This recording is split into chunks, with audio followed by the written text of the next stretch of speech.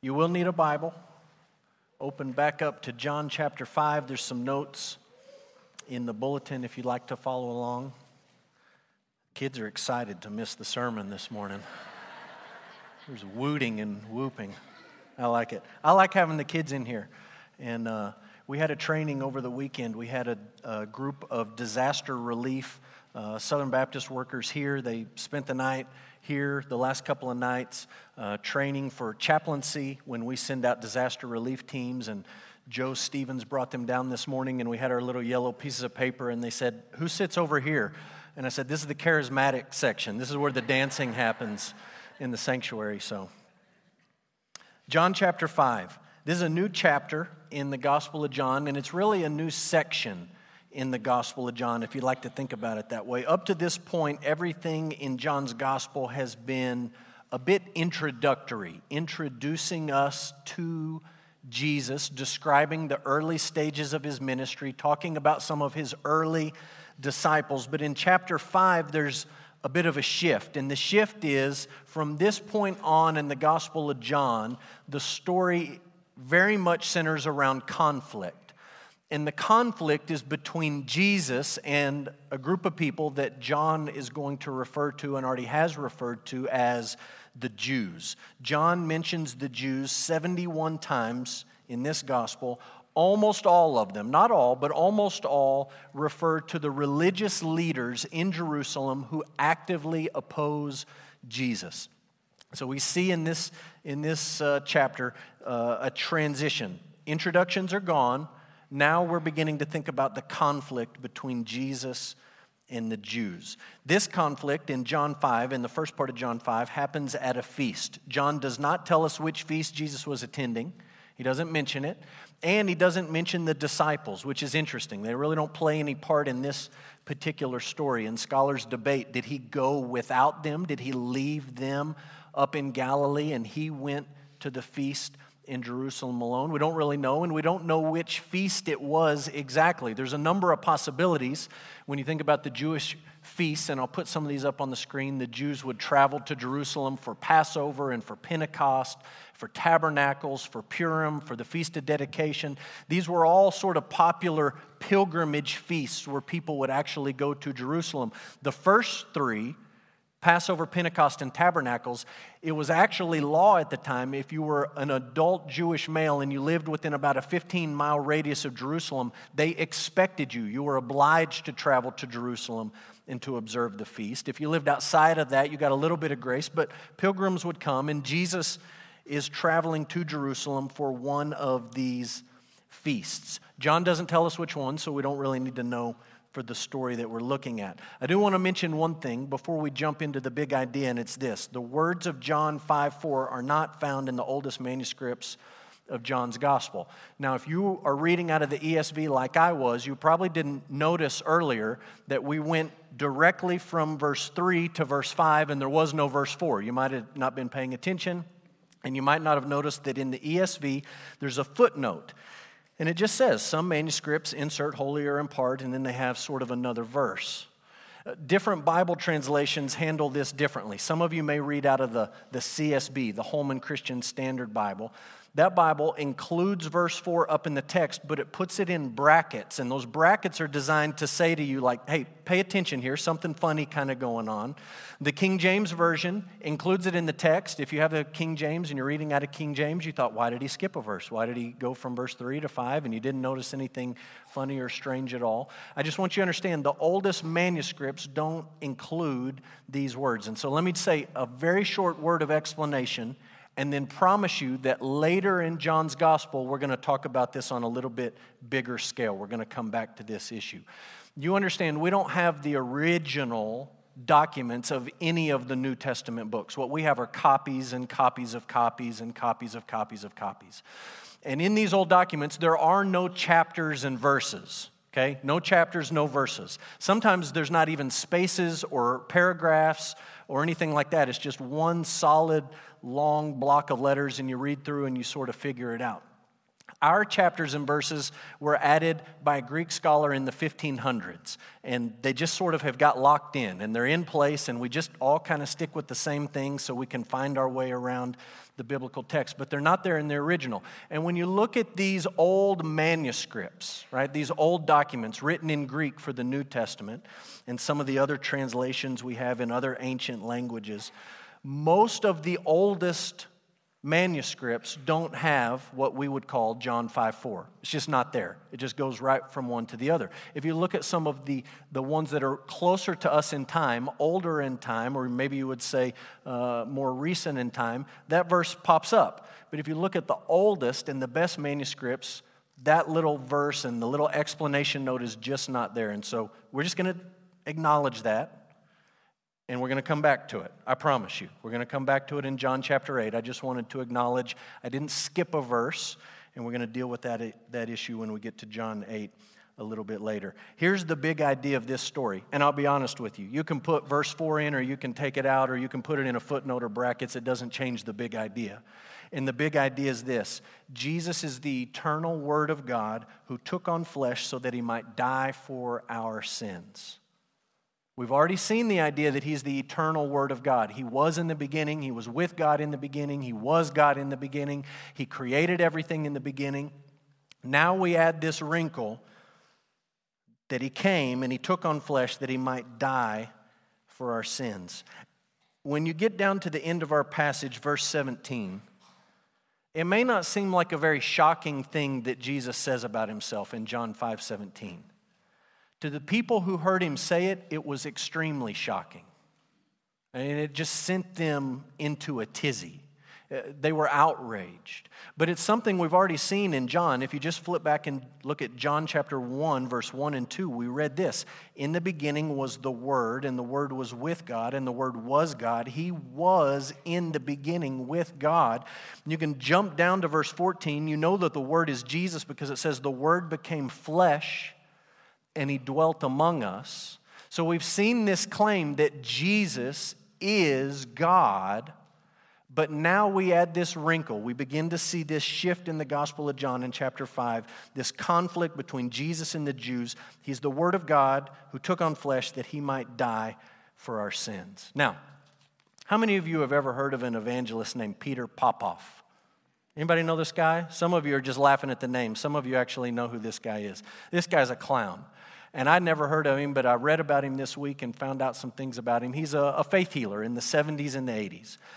He would hold these big rallies, and people would pay to come, and of course they would take an offering, and people would walk in, and he would claim to heal people from all sorts of things. And his big trick that he was known for initially is that he would call out a name.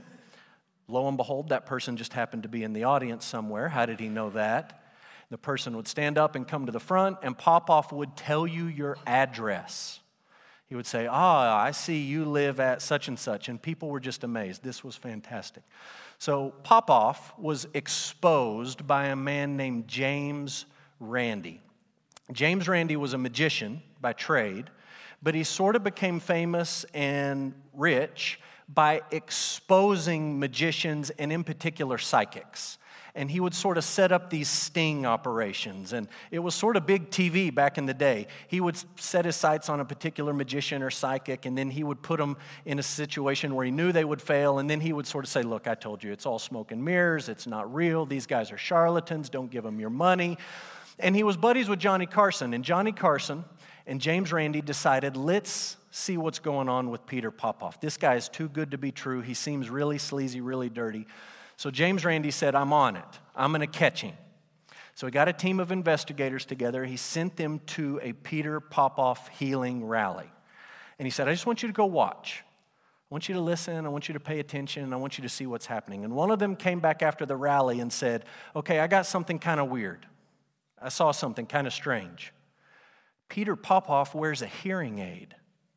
That's kind of strange for a faith healer, right? Somebody that can heal people of all sorts of different things.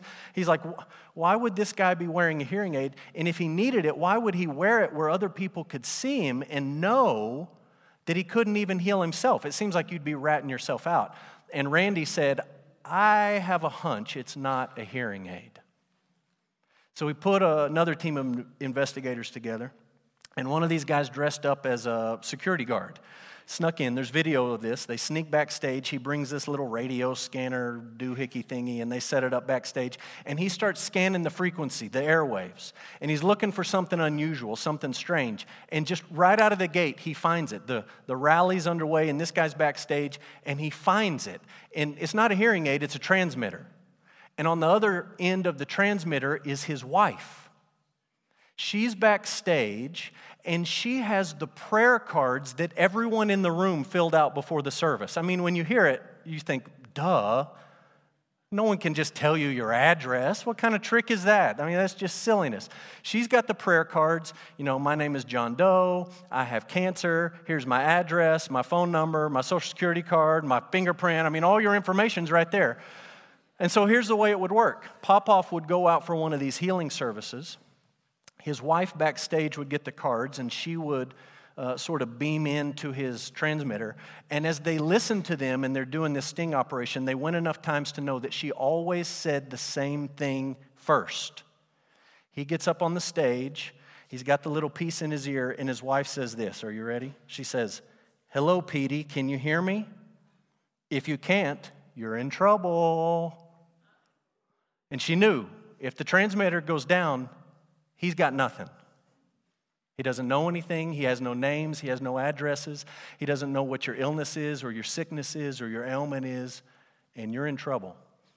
And so Randy gets the team together, and you don't break this on social media back in the late 80s. You go on the Tonight Show with Johnny Carson. And so they go on the Tonight Show, and there he is, and they play the tapes, and they show the whole thing, and they just expose this guy as a complete fake and a complete fraud.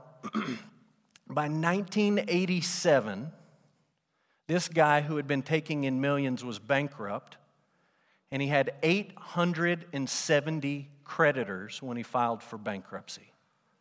I mean, he's just a sleazebag.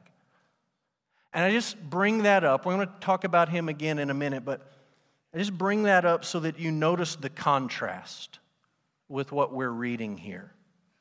Right? The contrast between a quote-unquote faith healer like Peter Popoff and what Jesus is doing here in verse 8 and 9. Jesus said to him, "Get up, take your bed, and walk." At once the man was healed. He took up his bed, and he walked. There's nothing fake here. No smoke and mirrors. It's not dependent on this man's faith. Like that's an out for Popoff and a lot of these faith healers is if it doesn't come through in the end, they sort of tongue-in-cheek look at you and say, well, you should have had more faith. It's not my fault, it's your fault. If you just had a little more faith. There's none of that. Jesus doesn't need this man's faith to perform this miracle. It's free. There's no charge. There's no offering bucket pass. There's no admission charge. And it's full and it's complete and it's instant. This guy is healed and he gets up. He's been down for almost 4 decades. He gets up and he takes his bed and he walks. It's very different than what you see in modern faith healers. But it's not exactly what you and I might expect from Jesus. And we just tend to read through these stories and maybe we're familiar with them. Maybe we don't stop and think. Maybe we don't sort of turn on our analyzer or our critical thinking skills. But there's some things in this story that are a little bit strange. And it's the pieces of this story that stand out to me as a little bit strange that I want to talk about this morning, and I want you to think about with me. And we're just going to ask some questions and try to come up with some answers. The first question is this: why did Jesus ask this man if he wanted to be healed? John says he had been an invalid, we assume some sort of paralysis, for 38 years. Down on the ground. And Jesus walks up to him, and the first question he asks is, do you want to be healed? I just look at that question, and I think it's almost a cruel question. It's not, because Jesus is asking it. But on the surface, you look at it and you say, what do you think the man is going to say? Like, I've made it 38. I might as well go for an even 40, so... Of course he's not going to say that. He doesn't care about rounding up to 40. He doesn't care about any kind of, I've been laying here longer than anyone else. I want the record. I'm the record holder. I mean, do you want to be healed? Of course. this man wants to be healed. But he asks him the question, do you want to be healed? My birthday was last Sunday, and got a lot of texts, and you get all the Facebook messages and all that kind of stuff. One of the best texts, in fact, maybe the best text that I got was from a lady in Kingfisher, Oklahoma. Her name is Rosa Avila. And I've shared some stories about Rosa with you before. Super, super sweet lady. One of my favorite people on the whole earth. That's her with two of her kiddos, Layla and Jonathan. Rosa moved to Kingfisher about the time we did. She's from Honduras, has an amazing story of how she ended up getting from Honduras to the United States. Just worth making a movie out of. And she moves to Kingfisher. She's done a number of different things in her life, owns some restaurants. She's a tremendous cook, but she ends up in Kingfisher. We end up in Kingfisher. We meet. She joins our church. Just one of the greatest, nicest, most pleasant ladies I've ever been around in my life. She would go cook for our youth. When we went to Falls Creek Camp, you have to bring your own cooks, and she would come cook for us. Super, super sweet lady. But after we had both lived in town for a while, she was driving back and forth between Kingfisher and Oklahoma City, and her white Nissan Xterra rolled, single car accident, flipped over. No one knows if she blew a tire, if it was wind, if it was something jumped out. She doesn't remember. Flipped over, and she hasn't walked since. She's been in a wheelchair ever since then. And so, that's been 5, 6, 7, 8 years. And the text that she sent me last week probably, if I'm honest, took her 2 to 3 minutes to type out as she struggled with her hands and her motor skills to send me that happy birthday text. That's why I liked it more than any of the other texts I got, because I know what it took for her to send it to me. I would never walk into her house and look at her and say, "Do you want to be healed?" I know the answer to that question. I know because we've talked about it before, but I also know because it's abundantly obvious. Would you like to send text messages with ease? Would you like to get up out of that chair and walk? Would you like to get up into the kitchen and cook dinner for your family? I don't need to ask her those questions, and yet Jesus walks up to this man who's been down for 38 years, and he looks at him and he says, "Do you want to be healed?" Scholars give you all kinds of reasons why he asked it. Here's my best crack at an answer. You can do with it what you will. Jesus cared enough about people to ask them questions and to actually listen to the answers. And I'm just stating the obvious. Jesus didn't need the information from this guy, right? He knew the answer to the question before he asked it. And absolutely nothing in what follows is dependent on this man being a willing participant. Jesus does not need this invalid to do anything in participating with his healing. He's not dependent on this man. And yet he has this question as he walks up to the guy, and he asks the guy, "Do you want to be healed?" He's willing to stop, look at this man in the eye. Probably most people did not want to look him in the eye, right? Because you look him in the eye, you begin to have a little bit of a connection, and you feel bad for him and feel like you need to say something. Most people probably thought, don't make eye contact. Just like the guys out at the mall, in the middle of the mall, right? Don't make eye contact. Just keep walking. Then you don't have to talk to him. So most people probably wouldn't even look at this guy. But Jesus stops, and he looks him in the eye, and he asks him a question. It may seem like an obvious question, but he has the dignity, Jesus does, to actually listen to this man's answer. That may be the most important thing you do for somebody this week. I mean, you might do something way more important, but the most important thing you do for another person this week might simply be to look at them in the eyes and to ask them a question and then to zip it and listen to their answer. And just treat them with the dignity of being a human being and saying to them, what you have to say matters to me. Enough that I'm not going to talk over you, and I'm just going to listen. Look, Jesus was always moving place to place. He was a very busy guy, but he was never in a hurry, and he had time for this man that no one else had time for. And he could have just walked up and said, "Get up, you're healed." He did things like that at other times. But he stops and he asks him a question. It may seem obvious to us, but he listened to the man's answer. And he looked him in the eyes, something that this man probably hadn't experienced in decades. And it might be something that you need to do for someone else this week. That may seem like a very simple thing. You may say, well, that's very easy.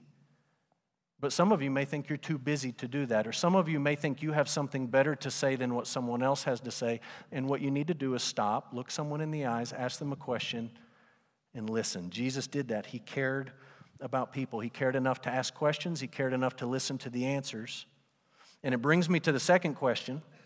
After he heard his answer, which was sort of a rambling thing about the pool and the water and people getting in before him, Jesus says, get up, take your bed, and walk. Why did he say that? Why did he tell the man, get up, take your bed, and walk? And I think the answer is in the last little phrase of verse 9 that says, that day was the Sabbath. That day was the Sabbath. Here's my answer. Jesus knew that healing this man and the man carrying his bed on the Sabbath would violate the rules of the Jews. It wasn't going to violate the Sabbath, but it would certainly violate the rules of the Jews. For this man to carry his mat and for Jesus to heal him. Let's just do a little Bible thinking here. I just want to remind you that when you read about Jesus and the conflict with the Jews, sometimes you come away saying, oh, Jesus always mad about the Sabbath. These guys are arguing about the Sabbath. This Sabbath is not that big a deal, might be how you come away thinking. The Sabbath is a big deal. It was God's idea to begin with. It's rooted in creation. You can read about that in Genesis 1, where God creates for 6 days, and then on the seventh day, the Bible says he rests, not because he was tired, but because he was finished with the work of creation. And it's put in the Bible, in the opening chapter of the Bible, to say this is a pattern for all human beings, that you should work and then you should rest. There should be some rhythm and some balance to your life. Work should not control your every waking, every living moment, but you should stop. This was so important that when God gave his people 10 rules, this was in the top 10, right? Number 4, keep the Sabbath. When you read about it in the book of Exodus, God says, keep the Sabbath. Why? Because I did that in creation. I worked for 6 and then I rested for 1. And then in the book of Deuteronomy, there's a slight change. God still says keep the Sabbath, but in Deuteronomy 5, he says keep the Sabbath because I saved you out of Egypt to be my people. And you take Exodus 20 and Deuteronomy 5 and Genesis 1 and you kind of put them all together and you think about them, and what the Bible is saying is God wants his people to work. Should be people who work. He also wants us to be people who rest, who stop working from time to time. And when we stop working, we're mindful. This is who God made us to be. We're made in his image. God did this in the beginning. He is our creator, and he saved us to belong to him. He redeemed us, and he rescued us, and he bought us with a price. The problem is, when you read the Old Testament, the Jews were never really good at keeping the Sabbath. In fact, they were breaking it when Moses was up on the mountain getting it. They were breaking all these commandments. And then throughout their history, they just never really did a good job. And many, many years later, when God kicked the people out of the promised land, one of the things he said is, you're being punished because you refused to keep the Sabbath. Yes, you worshiped other gods. Yes, you chased all these other deities, but you would not keep this day of rest. And he punishes the people for it. They get kicked out of the promised land. God brought them in, and God kicks them out. And when they start to trickle back into the promised land, these Jews become very mindful of the Sabbath all of a sudden, right? For centuries, they ignore it. And now they say, we don't want that to happen again. So let's make sure we don't break the Sabbath. We're going to make sure we don't break it by adding some extra rules around it. And these extra rules are going to keep us from breaking the Sabbath itself. Did you know one of their rules, how can we not break the Sabbath? One of the rules of the Jews was you are not allowed to carry an item from one place to another place. You can carry an item within a place, but if you leave a place and you go to a new place and you're carrying an item, that's probably working and you can't do that. What you could do is you could tie or pin that item to your clothing in one place, then walk to the other place and then untie it. And they said, well, you didn't carry it. That's allowed. But what you must not do is pick it up in one place, carry it to another place, and then put it down. What does Jesus tell this guy to do? Pick it up and go. Oops. Broke their rule. It wasn't the Sabbath itself, but it was certainly one of the rules that they had added to it. And Jesus intentionally tells this guy, pick it up and go. And he heals him on the Sabbath. We've talked about this before on a Sunday morning. One of the rules around the Sabbath involved medical care. And it went like this. If someone is dying, treat them on the Sabbath. If they'll make it one more day, let them ride it out. Can you imagine moms and Band-Aids and boo-boos and all that kind of stuff? Sorry, little Johnny, it's the Sabbath. I'll get you a Band-Aid tomorrow, but until then, I can't help you. I mean, that was the rule. And you sort of had to make a judgment call. Is this guy going to make it one more day or not? Well, what do you think about this guy? He's been there for 38 years. Surely he could make it one more day, right? Surely Jesus could just come back the next day. If he doesn't want to create waves, he doesn't want to make controversy, he could just come back the next day and he could say, look, now that the Sabbath is over, why don't you go ahead and get up, leave that mat here. We don't want to, let's just check all the boxes, make sure we're very careful. You don't need that thing anyways. It's been there for 38 years. It's probably nasty. So just leave it and go. And instead, it's the Sabbath day, and Jesus comes to him, and he looks at him, and he asks him a question, and he listens to the answer, and then he says, get up, take it, and go. And Jesus knows that by healing this man on the Sabbath and by telling him to carry his bed from one place to another, the Jews are going to get hot. He knows it. And he's provoking these people. It's not accidental, it's intentional. Some of you who have kids or grandkids know that siblings are really good at provoking each other, right? Like we sell products on TV and sell cars based on, you can put your kids in the back and they'll be out of arm's reach. They won't be able to poke each other, and they'll have a screen not to bother everyone. Look how nice your family will be. We'll solve the sin problem in your kids with bucket seats. This is amazing. Buy our car. But siblings are really good at this. I remember growing up, I knew just what to say to really get under my sister's skin. I don't think she was ever as good at it with me as I was with her. Just the right thing to say to get under her skin. In our house, we have 4 kids, and some of them are better at it than others. But some of them really know, if I do this, it's going to spin them up, and I think that's funny, so I'm going to do it. And I want to see them. Maybe if I do it, they'll get in trouble. And there's never the thought of, if I spin them up, I'm going to get in trouble too. But they want to spin them up, and siblings know how to do this. And I'm not telling you that Jesus is just trying to aggravate the Jews. But I am telling you, he knows how to get under their skin. And he knows the buttons that he needs to push. And everything he's doing here is completely intentional. And if you don't see it in John 5, just wait till we get later in the Gospel of John. Jesus is provoking these men. He's challenging these men. And he tells this guy on the Sabbath, get up on the Sabbath, take your mat, and go. Next question is this. Why did Jesus warn the man later in the temple? All right, he heals him. Apparently there's a lot of people there. It's a feast, so there's all sorts of crowd and commotion, and they get separated. The Jews see this guy walking around, and none of the Jews says, hey, congratulations. It's been a run of 38 years you've been on that mat, and you're finally up walking around. We're really glad to see it. Instead, they say, you know it's the Sabbath. You can't carry that thing. You can't be healed on the Sabbath. Don't you know it's the Sabbath? Jesus finds him later. Look what we read in verse 14. Jesus afterward found him in the temple, and he said, see, you're well. Sin no more, that nothing worse may happen to you. When I study, I try to read Bible scholars that I know I'm going to agree with and that I know I'm going to disagree with. I want to think about what all these guys have to say about the text. And I got to tell you, that verse 14, really goes all over some Bible scholars. I mean, it just gets them hot. And they say, who does Jesus think he is? to say something like that, find this guy and to say to him, sin no more that nothing worse may happen to you. Does Jesus think that every time we get sick it's because we sinned? Isn't that the mistake of Job's buddies who show up and all they have to say to Job is, repent, repent, repent. You did something wrong. Shame on you. If you just get it right with God, then all this suffering would go away. Is that what Jesus is saying here? And they just get all riled up. But I got to be honest with you. Jesus isn't saying any of that.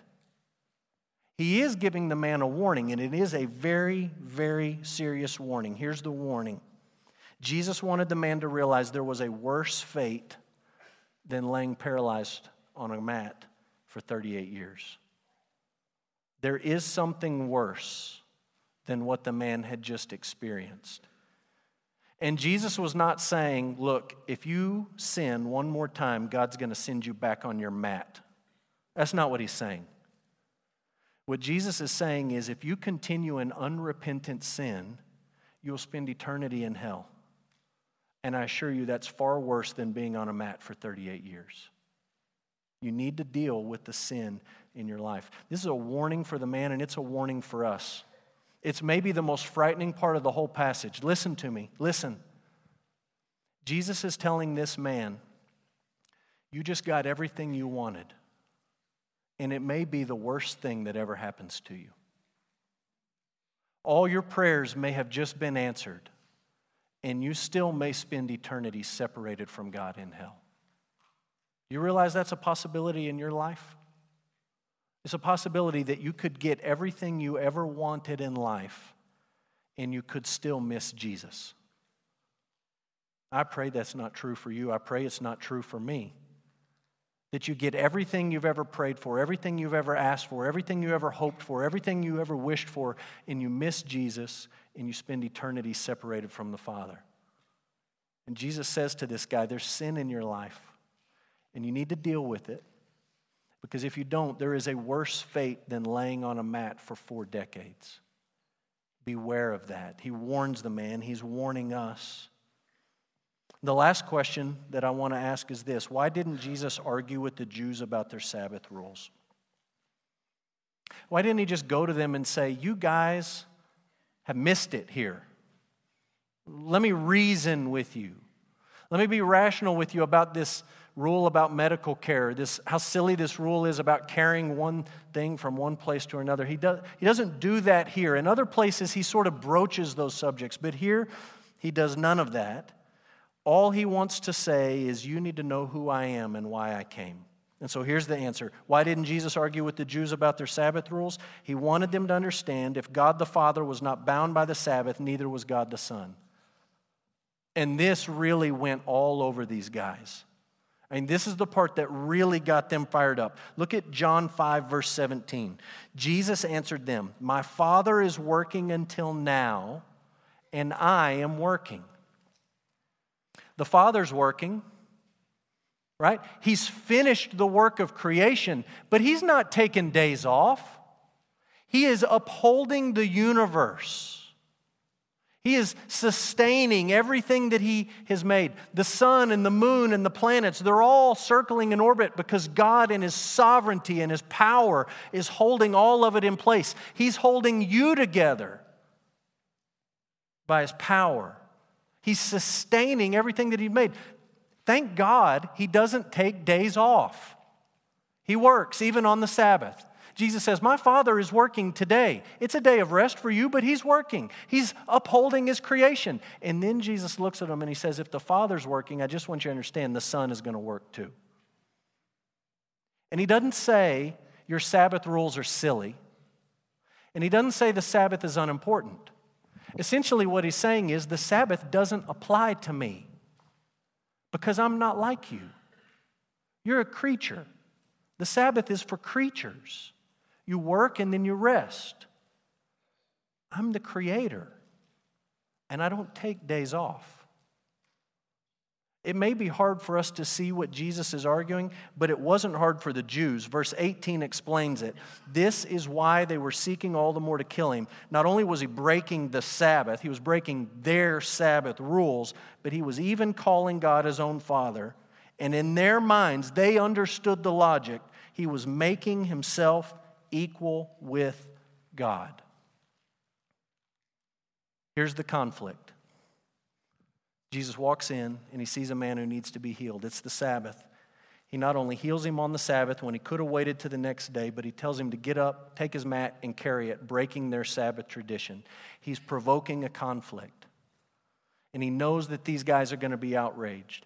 And when they get mad that you did this on the Sabbath and he carried his bed on the Sabbath, Jesus doesn't try to pour cold water on the whole thing and bring the temperature down in the room. He ups the ante. And he says, let me tell you where you've gone off base here. If the Father works on the Sabbath, I'm going to work on the Sabbath.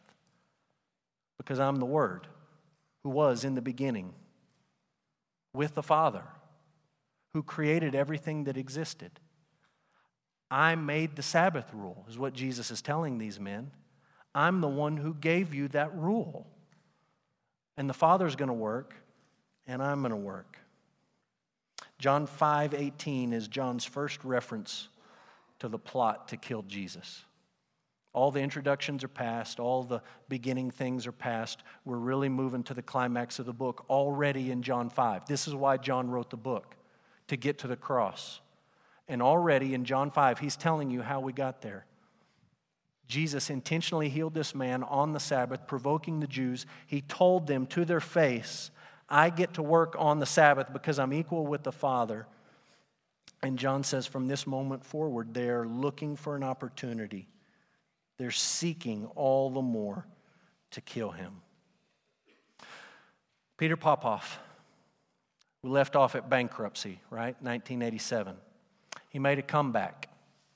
In the 90s, in the early 2000s, he started buying late night infomercial time. And in his infomercials, he was selling, and last time I checked earlier this week, I think you can still buy it, Miracle Spring Water. And it will heal you from this and heal you from that. You say, well, how much could a guy make selling Miracle Spring Water? In 2005, he made $23 million selling Miracle Spring Water. In 2006, he decided to become a tax-exempt organization so that he wouldn't have to report his income or pay taxes on his income. So who knows what he made past that. I just want you to note how different the ending of Popoff's story is to our story. And I'm just going to jump ahead. I'm going to steal my own thunder from John chapter 10. It's going to be a while till we get there, so I'm just going to go to John 10 this morning. John 10, Jesus looks at his disciples. He's close to crucifixion, and he starts to call himself the Good Shepherd. And he contrasts the Good Shepherd with the hired hand. He says the hired hand cares nothing for the sheep. The hired hand is in it for a paycheck. The hired hand doesn't shepherd the flock. The hired hand fleeces the flock. And it's obvious to anyone with eyes to see that Popoff is a hired hand. He does not care for the sheep. And the contrast with a guy like Popoff is certainly not a guy like me. It's Jesus, the Good Shepherd. Not only does he care for his sheep, but he says in John 10, I came to lay my life down for the sheep. No one is taking it from me, but I'm laying it down of my own accord. This is my plan. And I think that's helpful when you read John 5 and Jesus is sort of stirring this controversy. And John says the Jews were seeking all the more to kill him. I don't want you to look at John 5:18 and say, oh, poor Jesus. Poor misunderstood Jesus. He's just trying to help the guy. He's just trying to teach the truth. He can't catch a break. These guys are coming after him. That's not what he wanted. That's exactly what he wanted. He's not a hired hand. He's the Good Shepherd.